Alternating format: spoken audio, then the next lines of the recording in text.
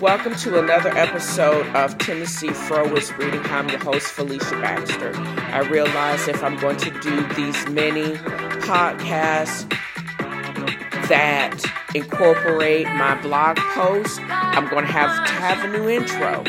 Not only am I going to be spilling the tea about other things that I'm reading and I'm writing and watching, I also had to use a song that I've been bopping to because I have been rewatching the entire series Insecure, which ended this year, and y'all, it was a complete doozy. So enjoy The Glow by Victoria Monet. All of these songs that you hear, or the music that you hear in this episode, are available for immediate streaming on iTunes. The playlist link is absolutely in my podcast notes or wherever you listen to music. And again, thank you for listening, and I hope you enjoy this podcast as much as I've enjoyed creating it. Bye, y'all.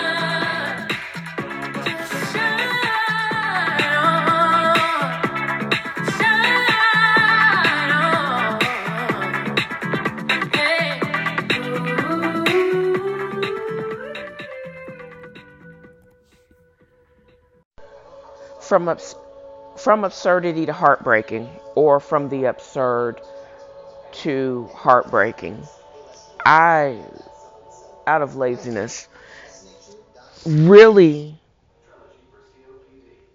try to figure out how I'm going to combine technology with old school writing. I love the look and feel of paper. I love my Smythson of Bond Street notebook and my blue paper or blue stationery. I love to write, and it seems so redundant. How can I accurately get my words on my blog or in a Word document or on pages without taking up a whole bunch of time? Well, I've decided to combine my blog with Anchor because I'm moving episodes or previously published podcasts to that platform anyways. This should be able to serve as not only a mechanism for me to publish or create content, but get it to in a hybrid sense, because I want to do that anyways. I'll write a little bit, get the listener intrigued, and you would want to listen to the rest of it on the podcast. And also, I will be combining several of my recordings into one longer podcast for the listeners that want to listen to them in total. But in this section, I will be talking about a heart-wrenching biopic, really. Let the world see, as well as probably one of the most absurd takes on the response or lack of the response in the United States to the coronavirus. Don't Look Up. I have a lot to say about that, but I'm hopeful that what I will say about the biopic involving Mamie Till and about her response to the murder of her son, Emmett Till, will be more proactive. There's really nothing new that you can absolutely glean from that. It seemed more satirical, and it also made me think about how, if there is other life in our universe, how if they perceive us, they must think we're a bunch of dumbasses. So I'm hopeful that anyone in the listening audience will form their own opinion, will absolutely stream both of these videos or stories and come up with your own opinion. You just let me know what you absolutely think. And the reason why I'm splitting this up is twofold, because I found that my recorder application, after a certain amount of data, it won't translate after a certain amount of words. So this is a way for me to keep it simple and short, which will hopefully entice what I absolutely publish and work from on the blog, but it also will serve as an introduction, an enticing introduction for people to listen to the rest of the recorded audio. Let me know. So, first, let's go start at the absurd. And it's so absurd, it's laughable because a lot of it is true. Don't look up the MAGA rich saga of the lack of response to all the superpowers when a threat of an asteroid, a life ending asteroid, is threatening to hit the earth. It's like almost like I said it's a satire, but is it like a parody? I was wondering, is because it seems that, what's his name, the former dumbass in charge, his hatred of Meryl Streep, she absolutely plays him, and a female actress playing him, does that mean that you think he's a big dumbass or big girl? And she is so vapid and just so stupid. And how she dies getting eaten by some 22,000-year-old dinosaur in the future is just rich. Yeah, and this is full of spoilers, I grant it. But it all comes of the premise that you have these scientists yelling from the rafters that there's a asteroid that we're going to be annihilated.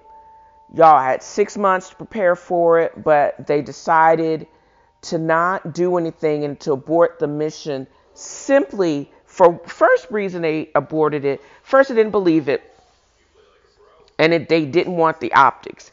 And then they aborted it because they found out that it was rich in minerals.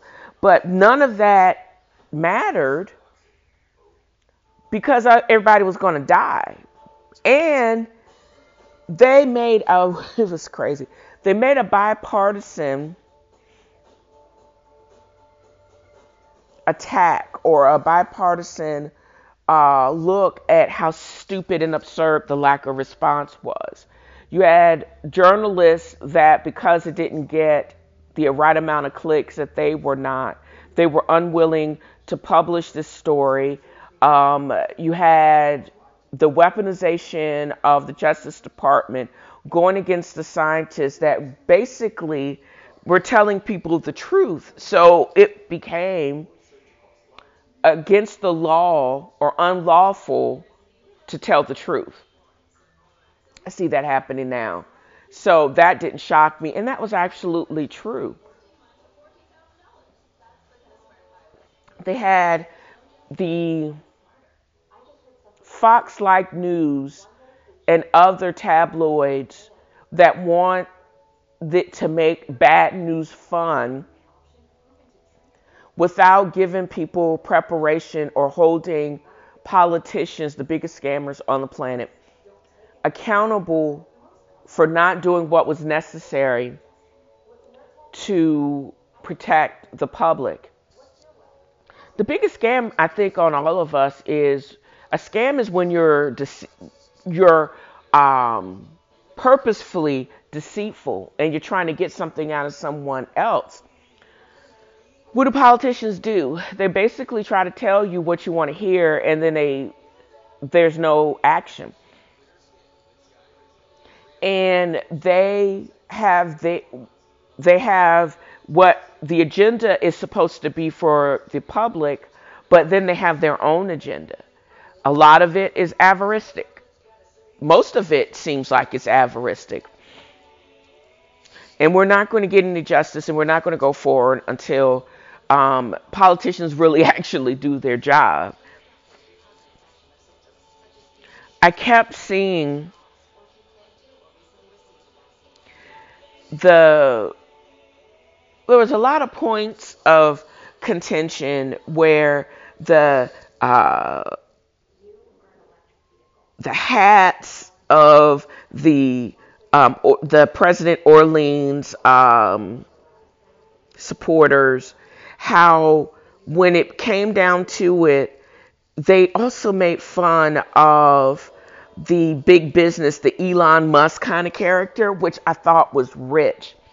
How the only people that survived was the autistic kind of, or on the spectrum, uh, what was it, Vosh, founder and president, and the president of uh, what was left of the United States, and a whole bunch of other naked people. And the president ended up getting eaten by some pterodactyl hybrid looking thing. And I kept the people that wholly supported the president, like the chief of staff. And I kept thinking, they kept showing this Hermes adjacent purse. And I thought it was the president's purse. It wasn't the president's purse. It was a gazillion-dollar simulation of Hermes purse that I have been sweating for a number of years, but I don't have $20,000 to give to one fucking purse. I don't even know if I would actually get if I hit the lotto tomorrow. That seems like just such a waste of money. But the purse actually belonged to the chief of staff, and I kept thinking, what is the significance of this freaking purse? Is it because while we were on the verge of being annihilated, this so-called public servant had such an obvious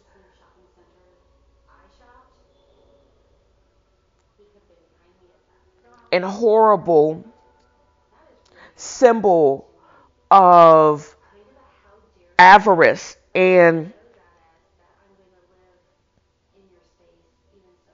waste, and how he was just a horrible and despicable representation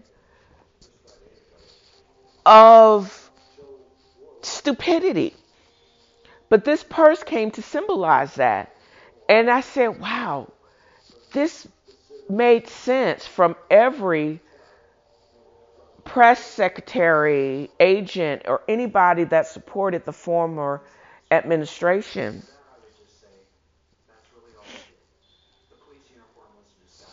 And also the idea of hunkering down in that cold, snowy place. First, when the parents were like, can't bring politics here.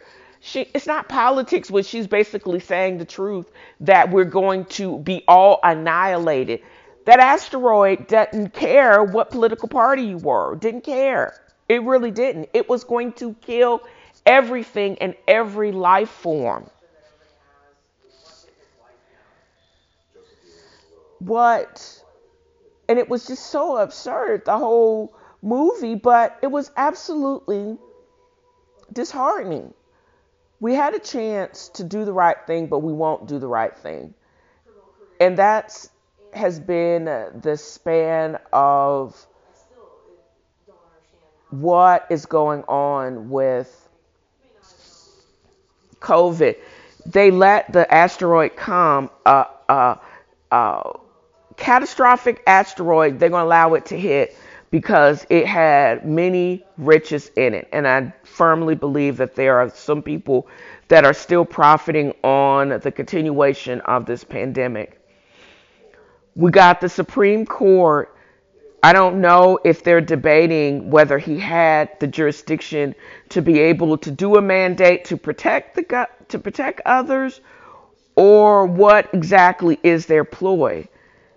It makes you want. It just makes me want to realize what is the role of the checks and balances, and what is the role of the Supreme Court. Are they mad that he did it and he acted, or will that put them on the spot to put who when you don't act? What exactly does that mean? And the constitutionality of a mandate, I don't think there is any constitutionality, because in an emergency like a pandemic and something that is going to kill you, if you hamstring the executive in charge, he is going to act in the best interest of the majority of the people, especially of federal workers. But you would think, why didn't they act when that fool called a national emergency when he had a dumbass wall to be built? Does that put them on blast for that too? You can't have it both ways, y'all. You can't restrict people's right. Again, you can't say one thing and then say the other. Dereliction of duty is very clear to me. When you fail to act in your capacity as a leader, but then if you have other entities that are willing to hamstring you not to do the right thing for the majority of people, to me is very disturbing. And it ramps up in my mind, ding, ding, ding, ding. What is the purpose of me staying here when it seems like all parts of the government are getting it wrong? Y'all are arguing about minutia when the bigger issue is, how are we going to emerge from this, and who is on the take to keep this shit going? Because that's what it basically seems like to me. When you basically demonetize and depoliticize all of this, and when everybody's on the same page, this has to end. These are the steps that we need to take it to end. And these other sidebars have to stop today. And then moves on from that, and getting tied up in the minutia all in itself is one of the things that I wanted to emerge from. But this movie was just so bone chilling. Let the world see. 67 years ago, Emmett Till was kidnapped from his uncle's, and it's actually his great uncle's home near Money, Mississippi. About 72 hours later, his remains were found in the Chattahoochee River, bloated and mutilated. They had tied a cotton gin wheel attached to barbed wire around his neck. When his misshapen and mutilated body got to his mother, she noticed parts of him missing, gashes that can't be explained by floating in the river because it had weighted him down.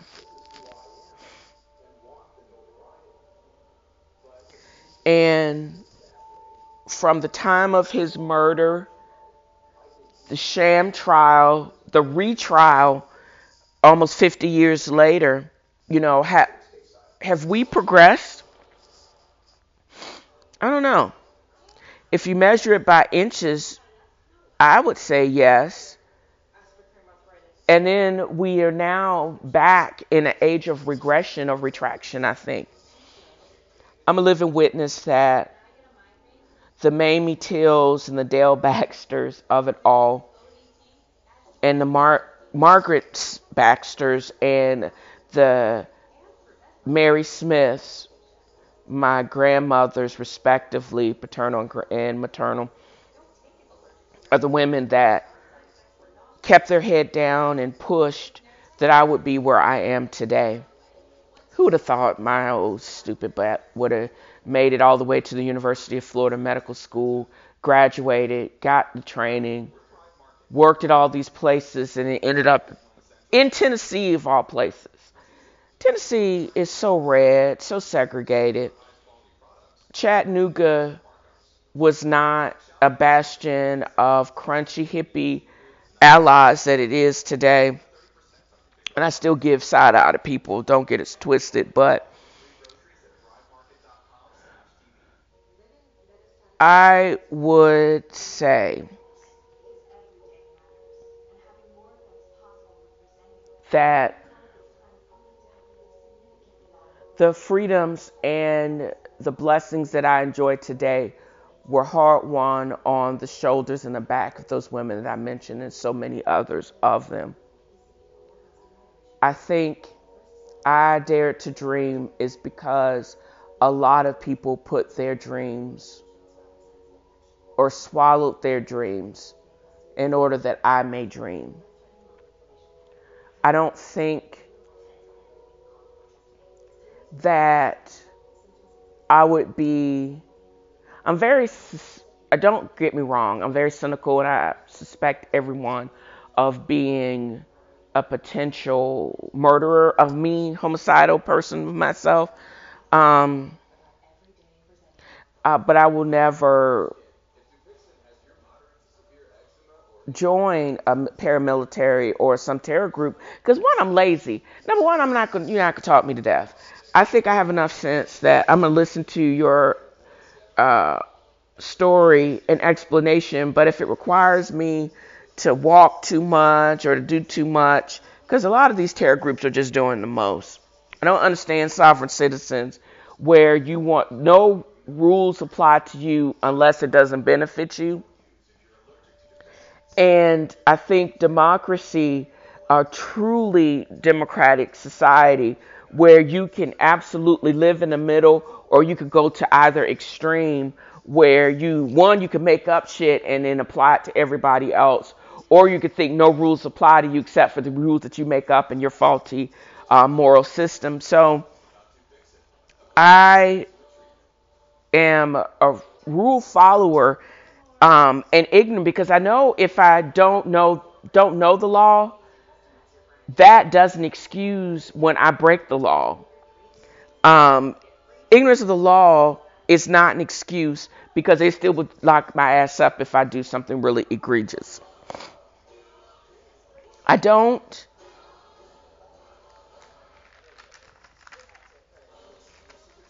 get me wrong. The actions of Emmett Till's murderers were inexcusable. I watched that movie of how poorly treated his mother was, Mamie Till Mobley. Mobley was her second husband, I believe. And her first husband, Emmett Till Sr., he was not such a good guy. I think he was not protected at all like Mamie Till was. He was an orphan. They were all part of the great migration of Southern blacks to the North and in particular to Chicago. He was abusive to her. She got a restraining order against his ass. He went into the army only to be murdered in the army. And what I found apropos was he was wrongly accused of rape and murder of an Italian woman, and they basically lynched him. And 14, 11 years later, his son died the same way at the hands of those mouth breathing Bryants down in Mississippi. It was like, we're not safe. In particular, black men, young black men are not safe. I found it annoying when you think about how far we've come. And from a pediatric standpoint, Mamie going in, sitting in Cook County, um, OB ward, and she's telling the nurse it hurts a lot. She thinks her water is broken and it's hurting a lot more. Come to find out, she had spiked a fever. She was infected. I wonder if she had group B strep, or it was just a reaction of her body to the baby being in distress. She was on no monitors. The nurse refused to change her, and they refused to check her. And he was breech. And then I'm sure they went up there with forceps and pulled him out and bruised him all up. Basically called a brachial plexus injury and said you need to put him, the injury that they caused, you're going to need to put him in an institution. That's twofold, because I think that she gave him the talk that all black women give their young black boys and girls about how to act around authority, white authority figures or authority figures in general. The 10 and 2 rule. They told him to take it low and play small because you're not going to be in Chicago anymore. But that was no protection, because they were a lot more stealth with it outside of your neighborhood, from what I understand, in Chicago. But definitely in Money, Mississippi, it was a wrap if you did what he did. And simply, you had a young man that may have had intellectual disabilities that was possibly slower on the uptake. You sent him down there. He wasn't going to remember. They didn't care. They didn't care if she finally, and it seems like that Bryant chick, she supposedly said it wasn't even him that whistled at her, if at all. But her relatives took it upon themselves. They were itching to put this Chicago black boy in his place. One of his relatives basically said, the grief and the sadness that prevailed in that house, they were so heartbroken. But she had to pull it together because she was notified of, again, another tragedy. Her only child was dead. And then after they kept up the hope that he gotten away from them, because they said they turned him loose. Of course they were lying. They turned him loose, but his body was now found. And then they were trying to cover it up by hastily burying him. Then they had to do some trickery to get him to somebody else, a funeral director, that said the only reason I'm going to be able to prepare this, but the body, and get him out is you can't open up the casket. Who tells people that?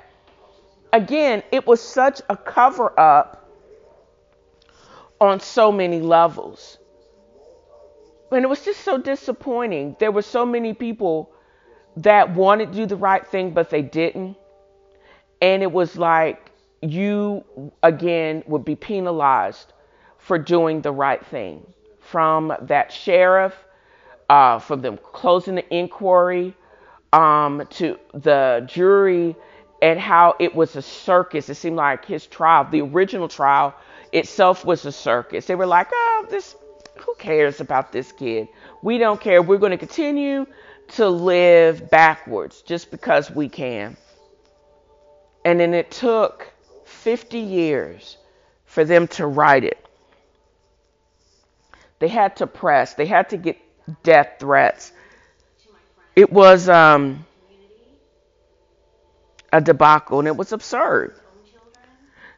So I started thinking about what would justice mean in a racially motivated crime. I think about Ahmaud Arbery and his attackers were formally charged, got sentenced to life. And is that really enough? I think of all the people of Asian descent that have been attacked, and what does justice mean for them? And is it going to take 6, 7 years for them to get justice? I think about you, and to a certain extent, you can't protect your young men and women, and you want them, even though it says that the law is supposed to protect everybody and the law is colorblind, it really isn't. Because we know the application of the law is not colorblind. We also know that, we also know that there are things that happen and people react to hurt and pain in different ways. But what I won't have people do is equate my people's pain and hurt and why we are not raging. Because when we see and hear about stories like the Ahmaud Arbery's, and we hear the stories about Emmett Till's and the 600 other lynchings in Mississippi that were specifically and truly for the color of their skin, and not because you were not able to capitalize on your privilege because of the color of your skin. You don't equate our pain the same way, because y'all were able to roll up on the Capitol and attack the lawmakers and the entire seat of our democracy. And you got people apologizing for what y'all did wrong. It's not, justice is going to come, and I know it's going to come slowly, but don't think that it's going to be okay for y'all to raise hell before that type of stupid slights. Those slights do not equate to systematic racial oppression and barbarism. Don't get it twisted. And don't get it twisted. That's why you don't want critical race theory to be taught, because it will put all of y'all on blast, and why y'all are systematically government sponsored continued racial prejudice and white supremacy being supported. Don't get it twisted.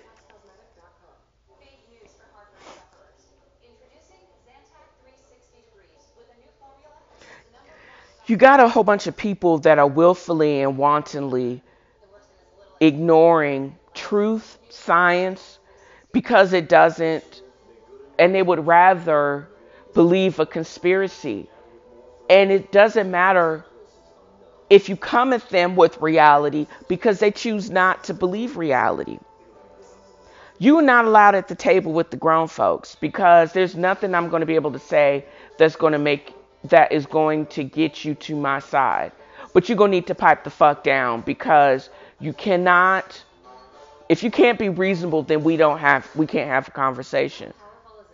And I'm not saying that you have to come over to my side, but you're going to have to be reasonable to be able to have a conversation with me and to be able to argue effectively, because I'm not going to be able to listen to you. We're not going to be able to talk.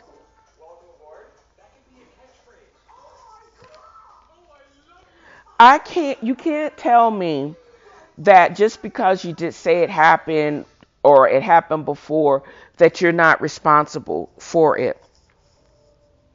You can't tell me that I let my imagination run wild when I think of that young man's last moments, all the pain and the suffering, and him calling out for his mother and they ignoring it, as they whipped him, as they stabbed him, as they cut off his body parts. And I wonder if he was still conscious or alive when they wrapped that barbed wire around his neck and they threw him in the Chattahoochee. And it was just so brutal. I wonder if they had done that shit before. And if just nobody had said anything.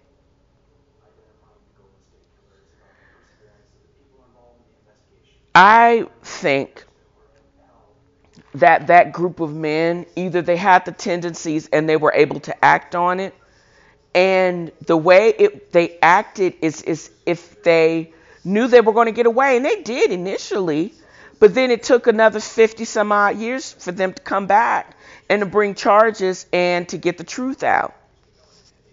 But the truth was right there and had been there all along, and the cover up was obvious. That's why when George Floyd murderers were convicted and the feeling of helplessness and the feeling of the young woman that recorded it all, and I can only imagine Miss Till's feeling touching her son, seeing the barbarism and how they acted and didn't care that they had brutalized and killed their son, and they were acting like it was just another day in the park, because it was. Because that is how, when you are truly in a white supremacist society, you think you are the law and you are above the law. And this feeling of helplessness can make you go over to the other side, or it could just make you use the laws that are already on hand to hold the people accountable and let the people see the lies and the pain and the brutality for what it is, and make the law and seek justice always. You can choose to live and lean into the anger, or you can use it to propel you to get justice. But also there's a balance, because if you always live in that hatred and the anger, etc., that's not productive, and it's also psychologically harmful to you too. I don't want people to give up, and I don't always want everybody to become a complete militant and down with the government. And definitely I don't want people to become sovereign citizens. I think becoming a productive citizen requires you to be educated on your rights. Make sure you do what you have to do to protect yourself and your families. Make sure the law does what it should do. And again, that's all I got to say about that on the Forrest Gump of it all. And for those that think they don't have to negotiate properly and get around the law and that they're above the law, nerds to you, because they're coming for you. I think this uneasy and this time of regression and repression is just the chaos before a reset. I think a lot of this is in response to, it seemed like it was just too right during the Clinton administration, and definitely during the Obama administration, when people were being held to the actual, what the law, the spirit of the law, and the literal reading of the law. All men are created equal. We all can do X, Y, and Z. And now people are having this horrible regression and retraction, because they're like, really?